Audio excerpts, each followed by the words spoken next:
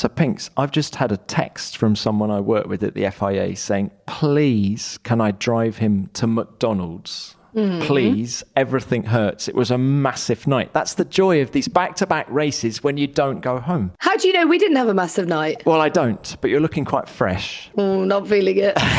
No, we actually got to the airport. Everything was shut, apart from a tiny little spa shop, of which there were limited resources in terms of alcohol. And we cleared them out of whatever they had. Nice. I like Have you ever had a Desperados? No. Well, that's beer with tequila in it. Hang on a minute. You drank one of them before getting on a plane? Sensational. Game changer. Cool. How are you feeling? Are you feeling fresh? Yeah, no, I'm feeling good. And great weekend. I mean, I know the race. Well, we'll talk about the race. I know it wasn't a thriller, but there were so many elements to it. And the championship is so exciting that I'm still buzzing. You are. Cool. Well, let's start the show. What is it called again?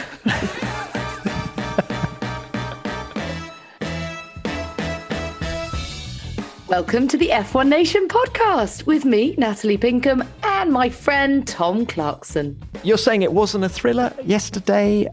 I love all Grand Prix. I tell you what I felt about that one is it lacked intensity, right? The previous 7 races, there was such intensity to every single one. Even if there wasn't much overtaking, there was pressure. There was something to get excited about, whereas I felt Max Verstappen dominated the whole weekend, didn't he? Max Verstappen slows down to take the checkered flag and absolutely crush the opposition here at the Red Bull Ring. He wins the Styrian Grand Prix. Yeah, unbelievable. The car was on fire today. So nice to drive. Unbelievable. Thank you very much. It never looked in doubt. I think, though, we have been spoilt, as you say, in the last few races. But there are so many layers to this challenge, to this battle between the mighty Red Bull and the mighty Mercedes, that there's always just so much to get your teeth into. And as a fan, so much to enjoy and revel in and respect and admire, that even if the race does play out as it did yesterday, I don't think we should be switched off or turned off by that. And in a 23 race championship, they're not all going to be brilliant. And we've got someone from Mercedes coming on the show in a minute, haven't we? We sure do, which hopefully will give us an even better insight into what's going on. We had Toto Wolff on the stage yesterday after the race, and I think what was so interesting about it, clearly they're being challenged in ways they haven't been before, at least for the last 7 years, but they are at a loss as to where they're going to find this 2.5 tenths in terms of straight line speed. And it's difficult to see how you can develop a car that you're no longer focusing on or putting money into. This is the issue, isn't it? Yeah, you've got to develop it. And Red Bull, still developing. They brought new parts on Thursday and Friday to Styria. On the subject of Toto Wolff, I felt he was deflated all weekend. I don't know about you. Well, he wasn't very well. He lost his voice. He's feeling a bit run down. But yeah, maybe it's a symptom of the pressure that he and the team are under. As I say, they're not used to this kind of pressure. Although I always feel that Mercedes, particularly Lewis Hamilton, quite enjoys pressure. You've seen him at his best under pressure in a way that other drivers perhaps make mistakes. I don't think Lewis Hamilton's really doing anything wrong. I just don't think his car's quick enough. Yeah, I think you're right there. Valtteri Bottas, you couldn't say the same about after that spin in the pit lane. Although he was quick, wasn't he? He was quick. He was great in quali. He had a really strong quali. To put it P2... ahead of his teammate, I know 2 tenths off Max, but to come back from the disappointment of that grid penalty and, very much still in the fight. And I actually said that to Toto after the race. When you consider everything and you've still walked away with 2 drivers on the podium, that's not a bad result. Did he agree? Well, he did, but I think he is still at a loss as to how they're going to improve this car and make up that difference in terms of pace. The other thing to consider is this is the first time in the hybrid era that they've ever lost or haven't won 4 back-to-back races. And yet they are still only 18 points behind in the Drivers' Championship. It's not that bad. That's only a second place finish, isn't it? Well, look, we've got technical director James Allison on in a minute, and we can ask him all of this and more. As for Red Bull, I think this is the best version of Red Bull we've ever seen. I agree. And I include those 4 championships in 2010 to 2013. Stunning. Well, I think in a way they weren't tested then in the way that Mercedes weren't tested over the last few years, whereas now we really do have a battle. And I think it's actually Paul di Resta who made the point, but, I'll nick it, I'll plagiarise it and take the credit. Red Bull have used their time away from the spotlight in a way to keep developing, tweaking, changing. And now they're kind of reaping the rewards of that. But they're relentless and they're in such a good place. It's like a purple patch. It's almost like everything's clicking. It's almost impossible to stop this Red Bull freight train from powering ahead. Yeah, helped, of course, by Max's brilliance. Because I always think, even when Mercedes were dominating, if you looked at where Valtteri Bottas was, it was a much closer world championship than where Lewis Hamilton was relative to the opposition. And it's the same now, particularly over one lap in qualifying, with where Max Verstappen is relative to Sergio Perez, isn't it? Don't you just think he seems so relaxed at the moment? Max? Yeah. Unbelievable. Very calm, very at one with himself. I've never seen Max in such a good place, I have to say. Yeah, and he's just grown so much as a person and as a racing driver, isn't it? I look back to 2018 when do you remember he made that mistake in FP3 in Monaco and he started the race last because he couldn't qualify, and he came under a lot of criticism then for people saying, are you going to change the way you approach the weekends? And he was belligerent in saying, no, I've got nothing to change.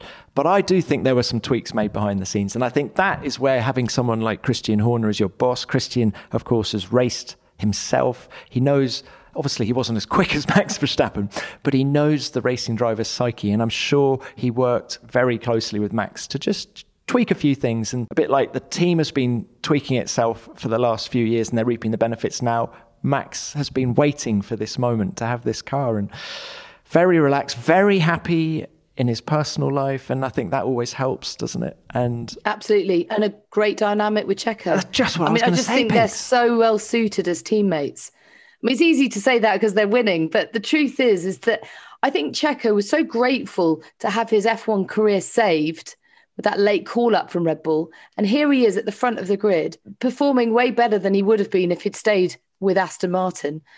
It's a shot in the arm for his career. And because of his approach and because of his experience, and he's kind of unflappable as well. He's got great racecraft. It just complements Max so well. Yeah. Now, I know you're the queen of exotic drinks. You've told us about what went on in the airport. But well, by the way, I'd never had a Desperados before. I want to hear from any listeners who who know this drink well, because no one else at the airport could believe I'd never had one.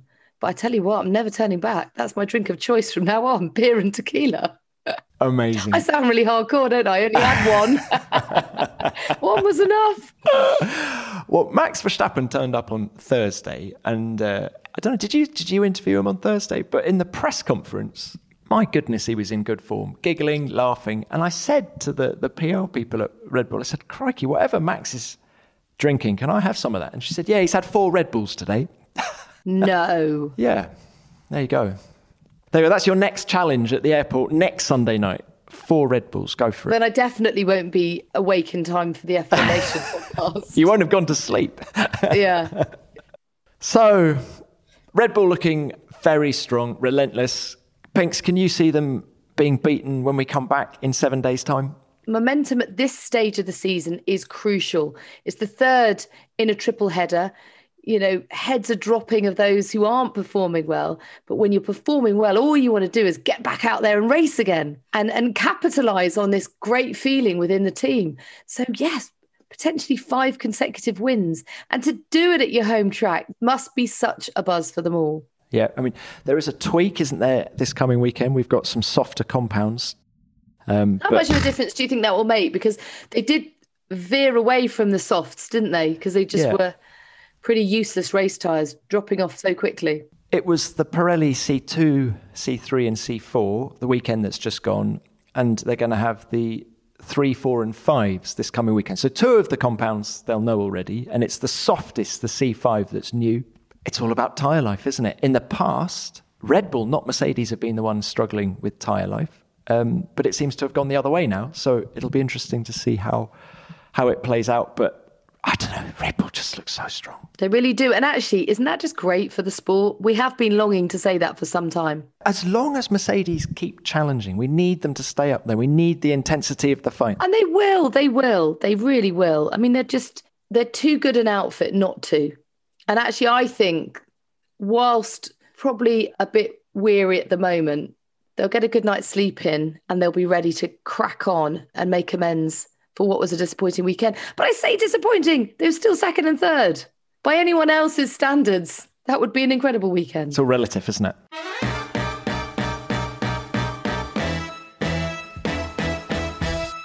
Now, before we crack on, Tom, I've got something I want to ask you. I'm just going to come right out and say it. You usually do. Better able to deal with what's thrown at it. And it's backed up by over 50 clinical trials, making it one of the most studied bacteria in the world. I don't know about you, Pinks, but when we're travelling, we throw quite a lot at our guts, don't we? And so you actually feel a difference then? Yeah. I just feel less bloated and sluggish and more energised. And if I can already feel a difference at this stage, I can't wait to see how I'm going to feel further down the line. Don't be greedy then. How can our listeners benefit from this too? Just go to sons.co.uk and use the code F1Nation25 to get £25 off your first order. So Pinks, sons.co.uk and use the code F1Nation25. Brilliant. Sainz and Leclerc storming drive through from the Ferraris, finishing 6th and 7th. It's one of my best performances ever, but at the same time, it's so disappointing. Now, driver of the day went to Charles Leclerc. And yet I think if you were to ask Kimi Raikkonen or Pierre Gasly, he might not have got their vote.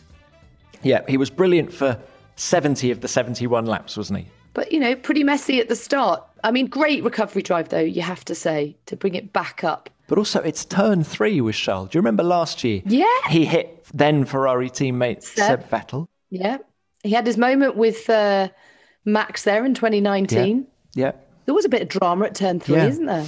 But my goodness, he was good. But yeah, okay, driver of the day, whatever. What was significant for me wasn't the job done by the drivers. It was the job done by the team. Because Pinks, in Paul Ricard, they were nowhere. And I feel like I was chatting to Laurent Mekies, their sporting director, coming into this weekend. And he said, if you'd sent me a text on lap 15 of the French Grand Prix, I would have said, we're looking great.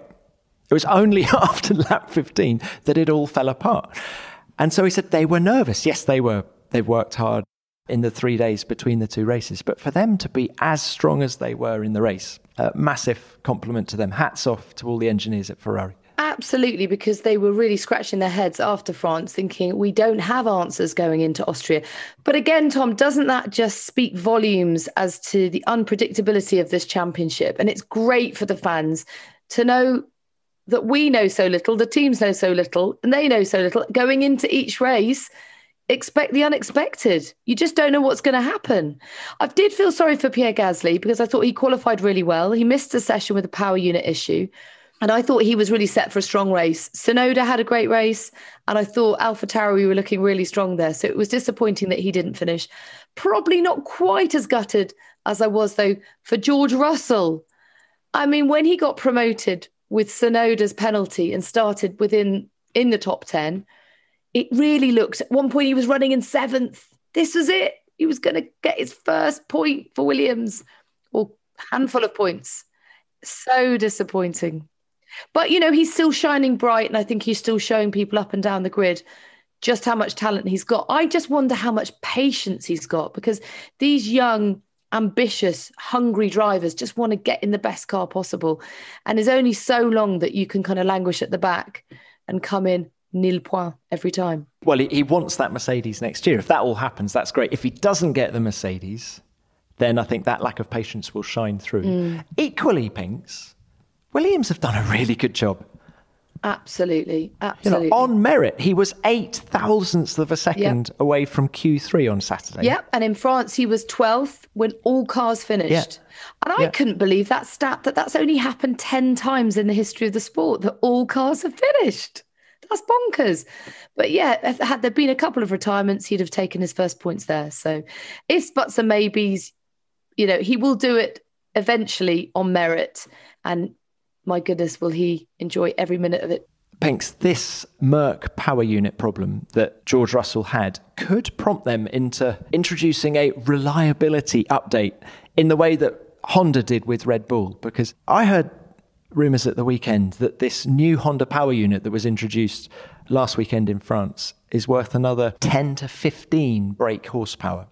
They've managed to get rid of some vibration, apparently, all in the name of reliability. So you're allowed to make those changes. And with that, with a new fuel as well, the combination is another 10 brake. And I just wonder whether Mercedes will look to introduce a new power unit on the back of George Russell's problems. And I don't know if they've got to do something. And you can find horsepower in the name of reliability. Honda have proved that. Well, you know what? I can't answer that question, Tom, but I do know a man who can. You're not wrong, Pinks. He's in the waiting room now. Let's let him in. Mercedes Technical Director James Allison. James, howdy. Hello. Good to see you. Now, I think, tell me if I'm wrong, but you've just come out of the post-Styrian Grand Prix debrief. What conclusions have you reached about yesterday's race? Well, we were discussing whether it's more painful to be beaten on pace, having executed a clean weekend, or having thrown away opportunities where you might have won, but you left stuff on the table that stopped it, and reached the conclusion very, very quickly that although the former hurts pride, because you don't like to be slower than the people you're competing with, that delivering everything we can in good order is a precious asset and is necessary to keep us in the hunt while we seek the missing performance, and is the very minimum we should expect of what we're doing. So we had a good weekend actually from an execution point of view, and the challenge is on us to try and make sure that we find the missing performance so that we can go and put pressure on Red Bull and hopefully see them stumble and make this a fight. And how confident are you that you can find that missing pace? What needs to happen? Well, you're never confident of anything. I'm afraid it's the permanent fate of anyone who works in this business to be perpetually worried about what your opponents are doing and nevertheless having to focus only on what you're doing. But we have a reasonable number of things that are going to make our car faster in the coming races, and let's hope they prove sufficient. I'm excited by that because Toto's been telling us no upgrades. So what are these things that are going to make you faster? I don't think those two things are at odds with each other. What Toto has, and I don't think Toto has said precisely that, what Toto points out is that next year's rules are a big and hairy affair, and that they demand a huge amount of our attention. And so most of the focus of our factory has switched over to next year, the performance discovery for next year. But that doesn't mean that there aren't things still in the food chain from prior to that focus switch. And furthermore, it isn't all of the factory. And furthermore, we're only one of two factories. There's also the PU factory, and there is a little bit more to come also from the PU. So there's some more aerodynamic change in the offing, a little bit of PU, we hope, on the delivery side, and just a few things that are not quite as tidy as we would wish that we've still got the opportunity to put right while this season is still very much alive and hot. Well, that is music to the ears of all the fans, I'm sure, because we love this fight. But to see 4 consecutive wins now from Red Bull, we're like, okay, come on then, Merc, what have you got? Without wishing to oversimplify it, is it a case that you're not as quick as you thought you would be at this stage of the season, or Red Bull are just quicker than you expected?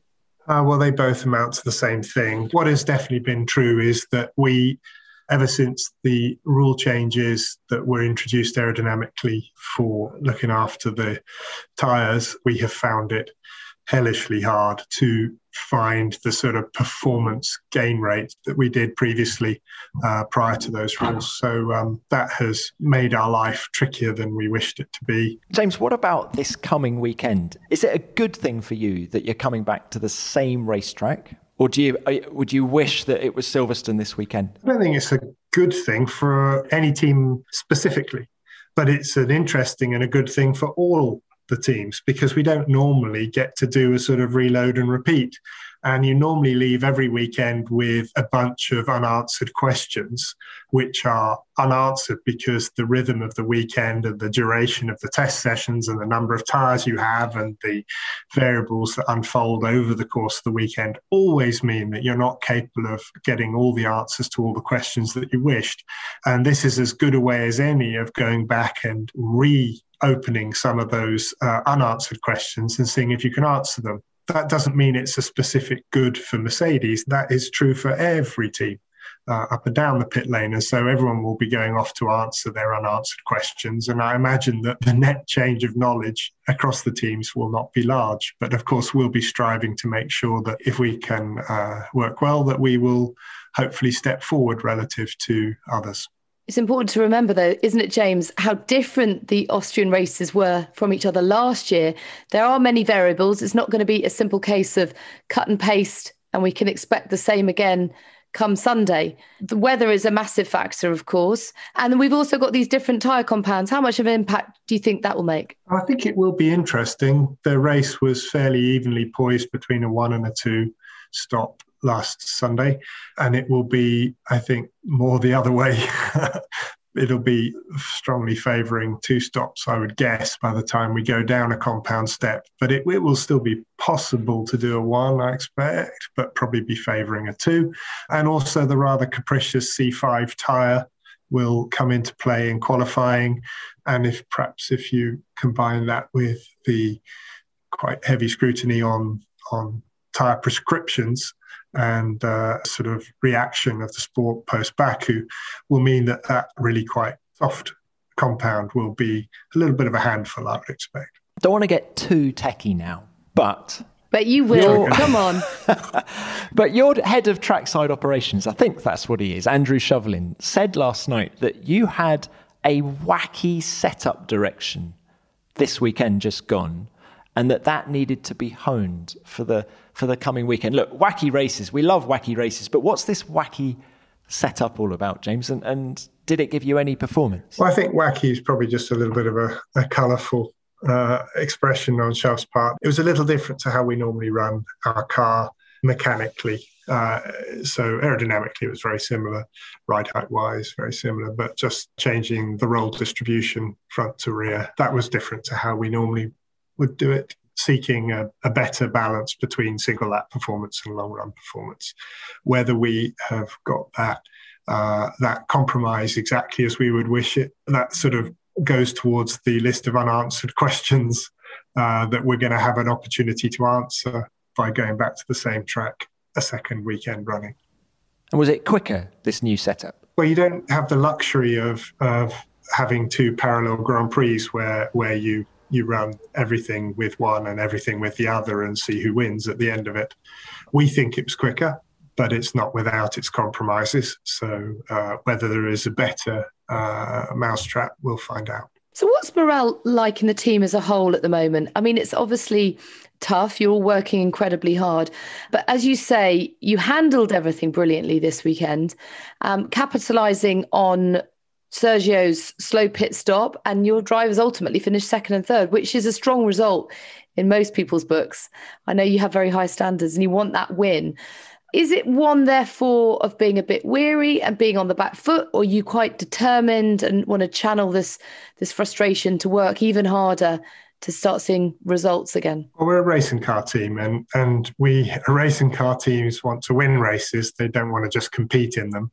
We, of course, wish to get the very maximum that we can out of our car and our driver, and we did a fair job at that at the last weekend, and we're of course going to be frustrated until we have put something down on the tarmac that is just the quickest, like Red Bull were this weekend, like we were in Barcelona, and we won't be particularly satisfied until we're doing that. So morale is, of course, a little chastened by the fact that we have that delivery ahead of us, that challenge ahead of us to deliver on putting a the quickest car on the road. But nevertheless, this is a very resilient group of people who is a mixture of seasoned campaigners and younger folk. The younger folk have only ever known the good times, but they're determined to get back to them. And the seasoned folk know that in times like this, the important thing to do is to stay resolute, to stay absolutely focused on the job in hand, and to make sure that wherever possible you can keep the pressure at a constructive level so that people aren't frozen under the burden of it, but instead they are pumped up by the challenge and the fun of it. It's really hard to think of things that are more fun than being in a very, very tight championship. Of course, that fun is only properly realised if you end up being the last man standing, or last person standing. But nevertheless, the challenge of it is not something that is going to cause us to be paralysed and to lose focus on what we're doing. James, what are the drivers like when it's like this? I mean, Lewis has had so much success over the last 7 years. I mean, Pinks and I were talking about this earlier. Now it's harder. How motivating is he in the meetings? What's he like? Because certainly after the race yesterday, I thought he looked a bit knocked, I have to be honest. Well, he wants to be driving a car that allows him to showcase his skill. But he is absolutely brilliant for us in these circumstances because he's so focused on winning and on championships that his response to a situation like this is just to redouble his own contribution. He was in our factory running a lot of simulator laps last week, and he is as committed as anybody to making sure that we find the edge that we need to be able to put pressure on the Red Bull in front. And I think you see him at his absolute best. You know, Valtteri is someone whose mood is a little more unchanging, and he remains the sort of implacable figure he always has been. Had a strong weekend in the car, qualifying a whisker ahead of Lewis and determined to get every point he could from the weekend. So, no, we see the best from them in supporting us and pushing us, but in a way that is helpful, not sort of finger pointy or destructive. How hard does Lewis push? Is he the sort of bloke that's ringing you at 10 o'clock, 11 o'clock, 12 o'clock at night? Oh, God, it's Lewis again. Hang on, kids. No, not in that way, but I can be reasonably confident of to have an exchange with him where he's letting me know the things that he thinks are important and asking me if there's any way in which he can help progress those things, and also wanting to hear from me if there are aspects that are coming to the car that he wasn't aware of, and the sort of timescale he can expect those in.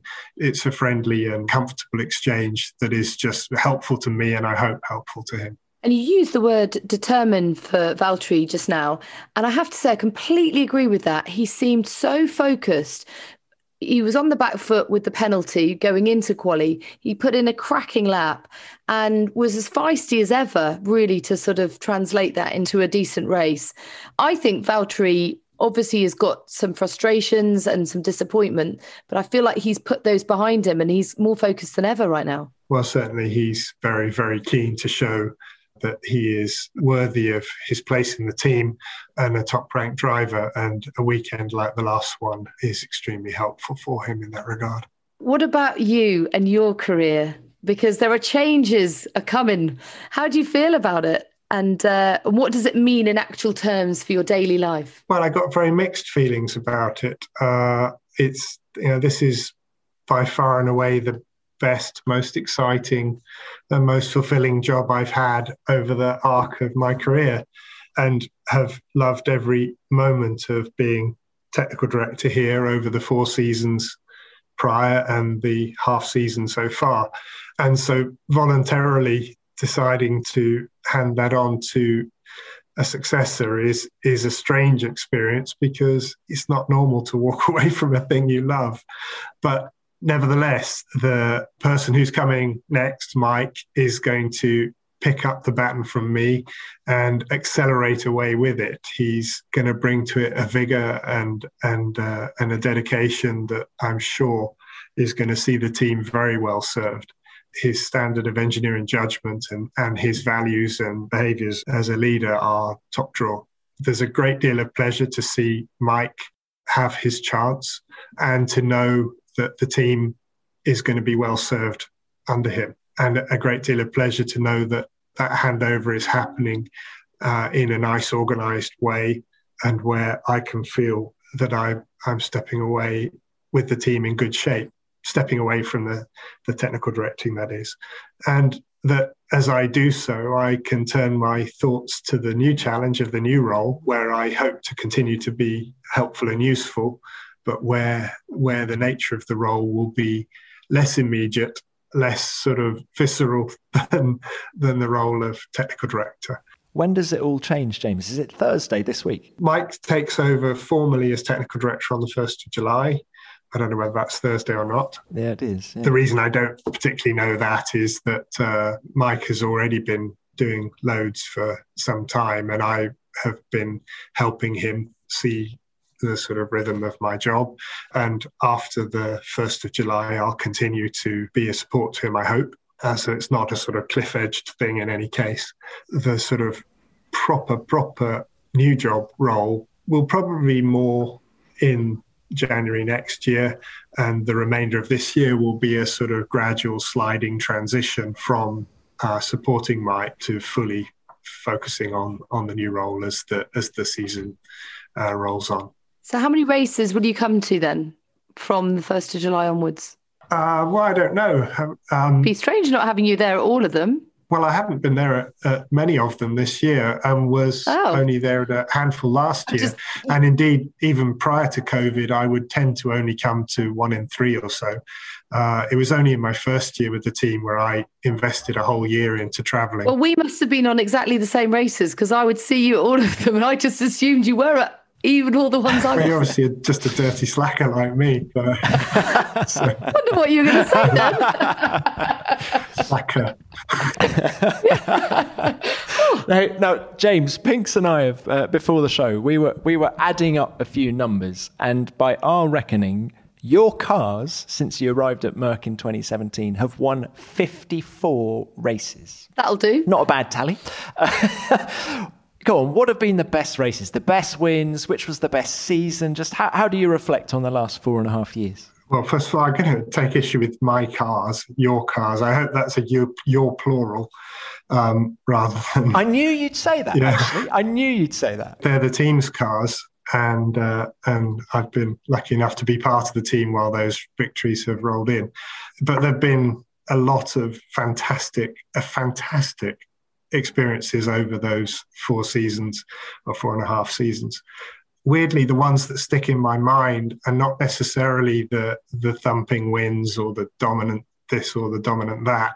It's actually been races where we stumbled a bit but have had the right reaction. They're the ones that tend to stick with me, and a few where we've snuck an unexpected win out from under people's noses. But the ones in particular are qualifying in Monaco in 2017, and we had a dreadful qualifying. Lewis, I think, didn't even make it to Q3, and Valtteri managed to sneak up into second place in quali, but we'd had a miserable weekend and were not organised and not performing well.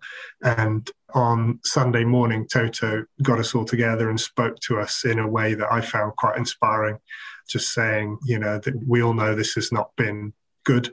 We all know that we haven't performed well, but let this be the low point, and let's make everything we do for the remainder of the weekend take us forward from here.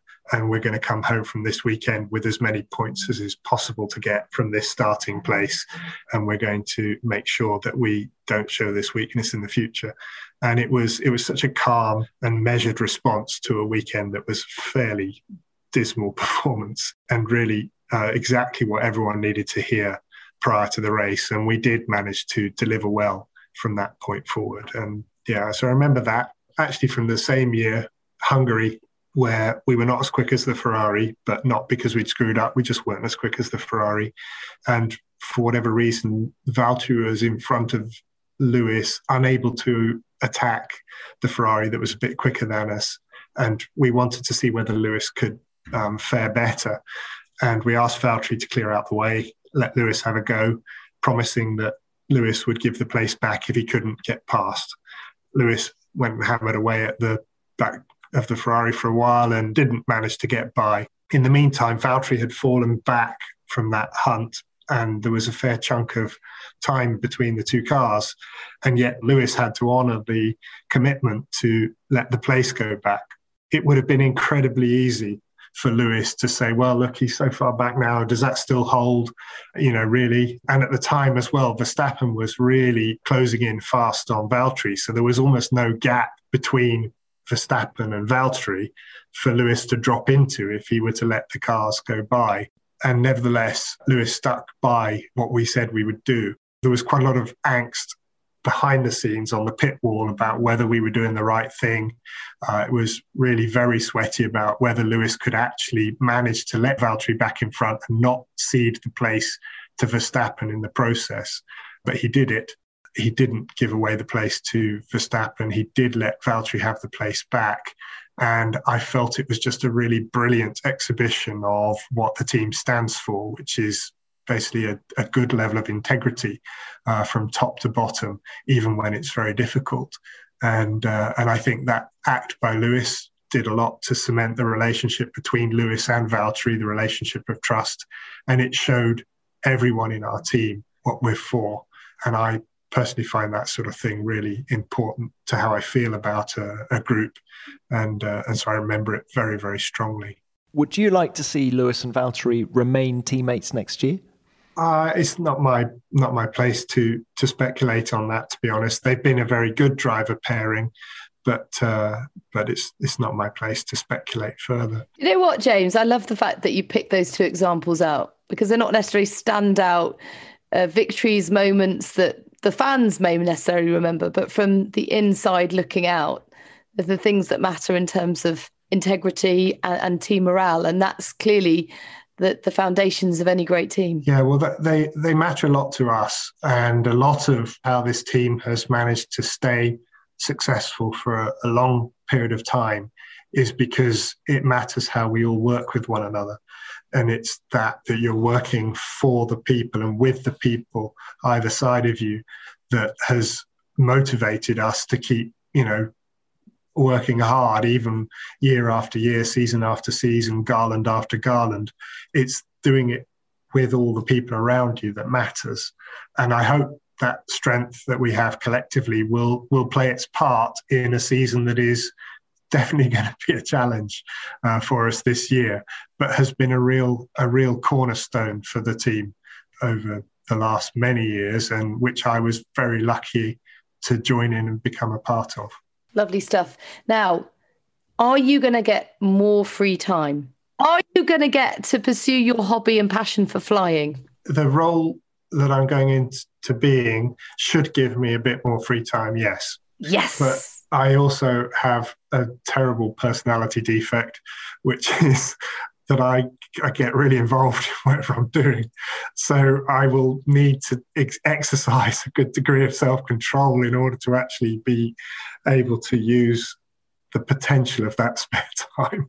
So I hopefully will be able to find a good equilibrium between the opportunities and fun of the new role and also being fair to the people at home who love me. Important to strike that work-life balance, isn't it? I mean, I think that's the thing.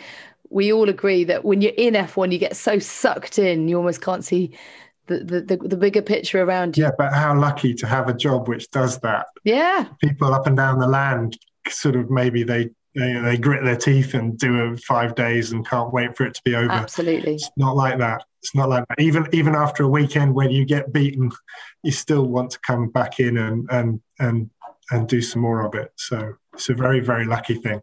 James, in the new role as, Chief Technical Officer, are you going to pursue any engineering ambitions completely away from Formula One, but with your Mercedes hat on all the same? Because I think Toto on Friday in the press conference, did he mention America's Cup? Did he mention all sorts of stuff that's not related to four wheels. On site here at Brackley, there are a number of things that aren't related to four wheels that are non-F1 projects that we are involved in, and the new role will have some component of involvement in those. And America's Cup is one of the things that we are involved in, and I will be, I hope, helping a bit there. Wonderful stuff. James, thank you so much for your time, and we look forward to seeing you when? There isn't actually, and this is COVID related, not role related. The sport is trying to keep the travelling community as compact as possible. So there will come a moment where it's important for me to be at a track because a thing is happening where I need to be there and have a discussion, but that's not scheduled at the moment. But I'll look forward to it whenever it is, because it's always fun coming to the track. So will we. Yeah, we'll look forward to that. Thank you, James. Great to chat. It's a pleasure. Nice to speak to you both. Thank you so much. Thank you. All right, bye.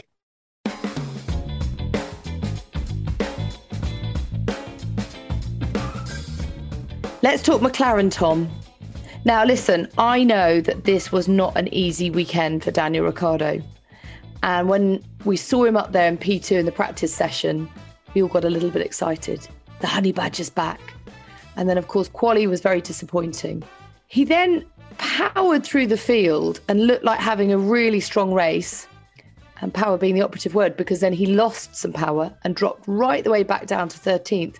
I feel it's a real shame because it's not reflective of his pace, the car's pace, and he is, I believe, starting to feel more at one with this car. But he was let down with a reliability issue at a crucial point in the race, and he couldn't recover from it. So I am not giving up on him yet. Or ever, in fact. Pinks, I thought that after France.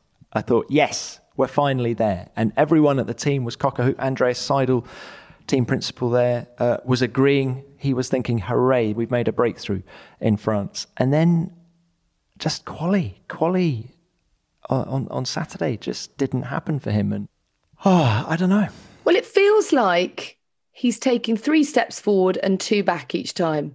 So we feel like there's been a big boost, a few false starts. We feel like there's been progress. And I think ultimately there has, but it's a gradual process. Pinks, it's such a mental game, this, isn't it? And I thought it was interesting that he came out pre-weekend talking about feeling homesick, in that it is now over a year since he was last back in Australia. He hasn't been seeing his parents, he hasn't been seeing his sister, friends, etc. And I think that's affecting him. He said it is. He said he's hating it. He said the moment the world opens up, I'd put 20 people on a flight to come to a race. And you know what? I don't feel that that's going to happen anytime soon. And that must really be a black cloud over his head, because I spoke to an Aussie mate of ours this morning who said they're stricter than ever. They had 1 case today. They shut down the whole state again.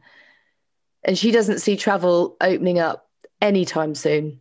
That's really difficult. He's a real family guy. You know, he's very close to his mum and dad, his sister, his niece and nephew. And they, you know what it's like. You need your cup to be full, don't you? And your family does that for you. And it's times like these, it's a bit of a lonely existence being in Formula One, traveling around the world, and not to have your family at your side, give you that boost you need. You need a cuddle.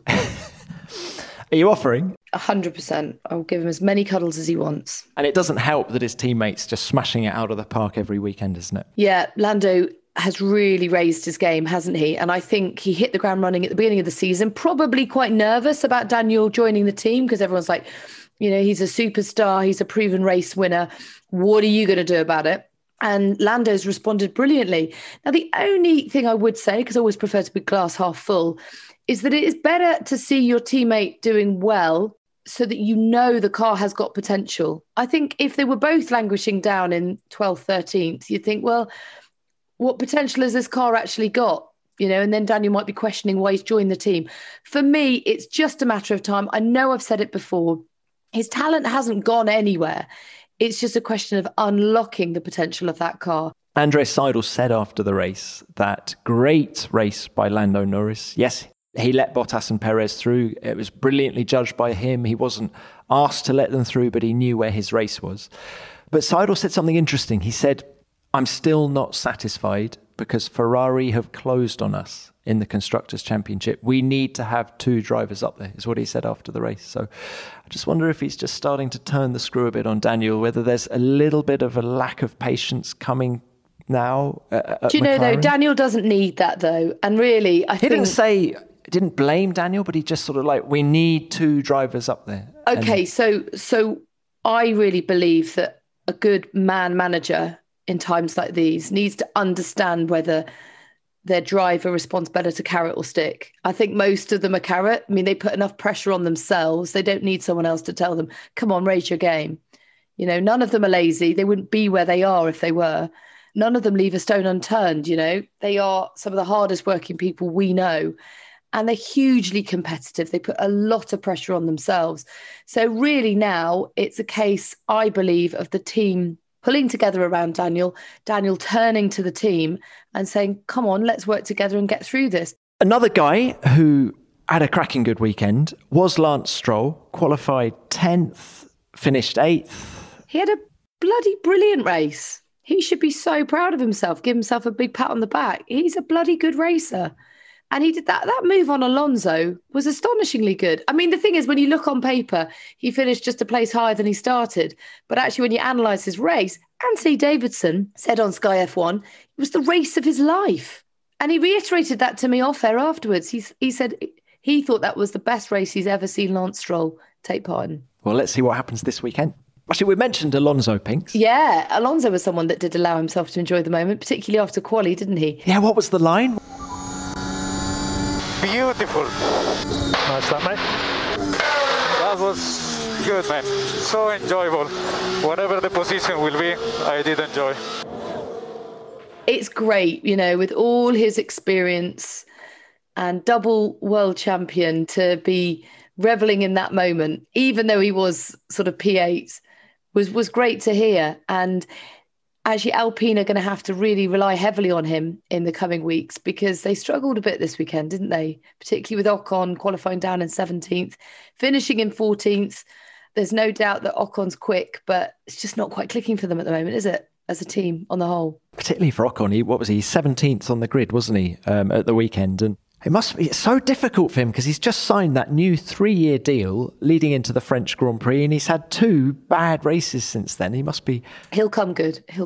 Yeah, no, he's quick, but although Fernando is ruthless, isn't he? Any teammate of Fernando Alonso will tell you that the man is ruthless, and I'm sure Fernando is more relaxed now than he was in 2018 when he was last in Formula One, but his desire to win and to crush his teammates, I'm sure, is as strong as ever.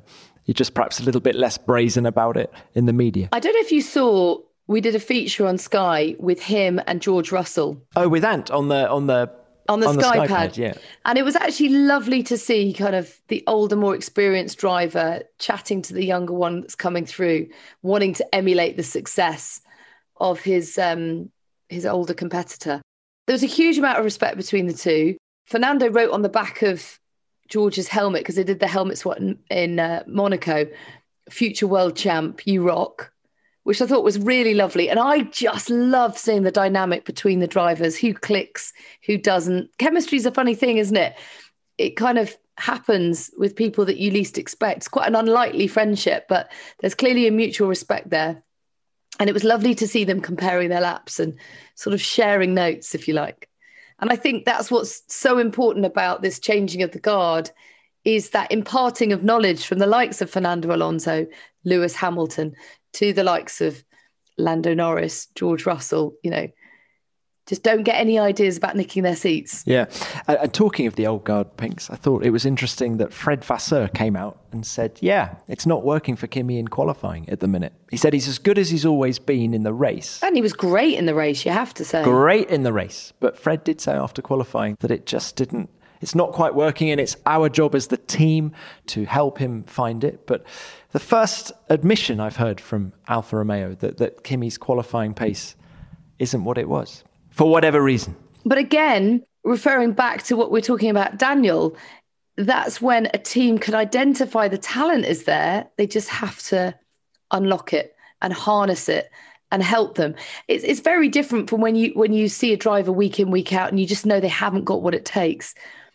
They do know that Kimi's still got it, as he proved on Sunday. So he just needs to find something else on a Saturday. And then he'll be regularly in the points because that car looks pretty quick.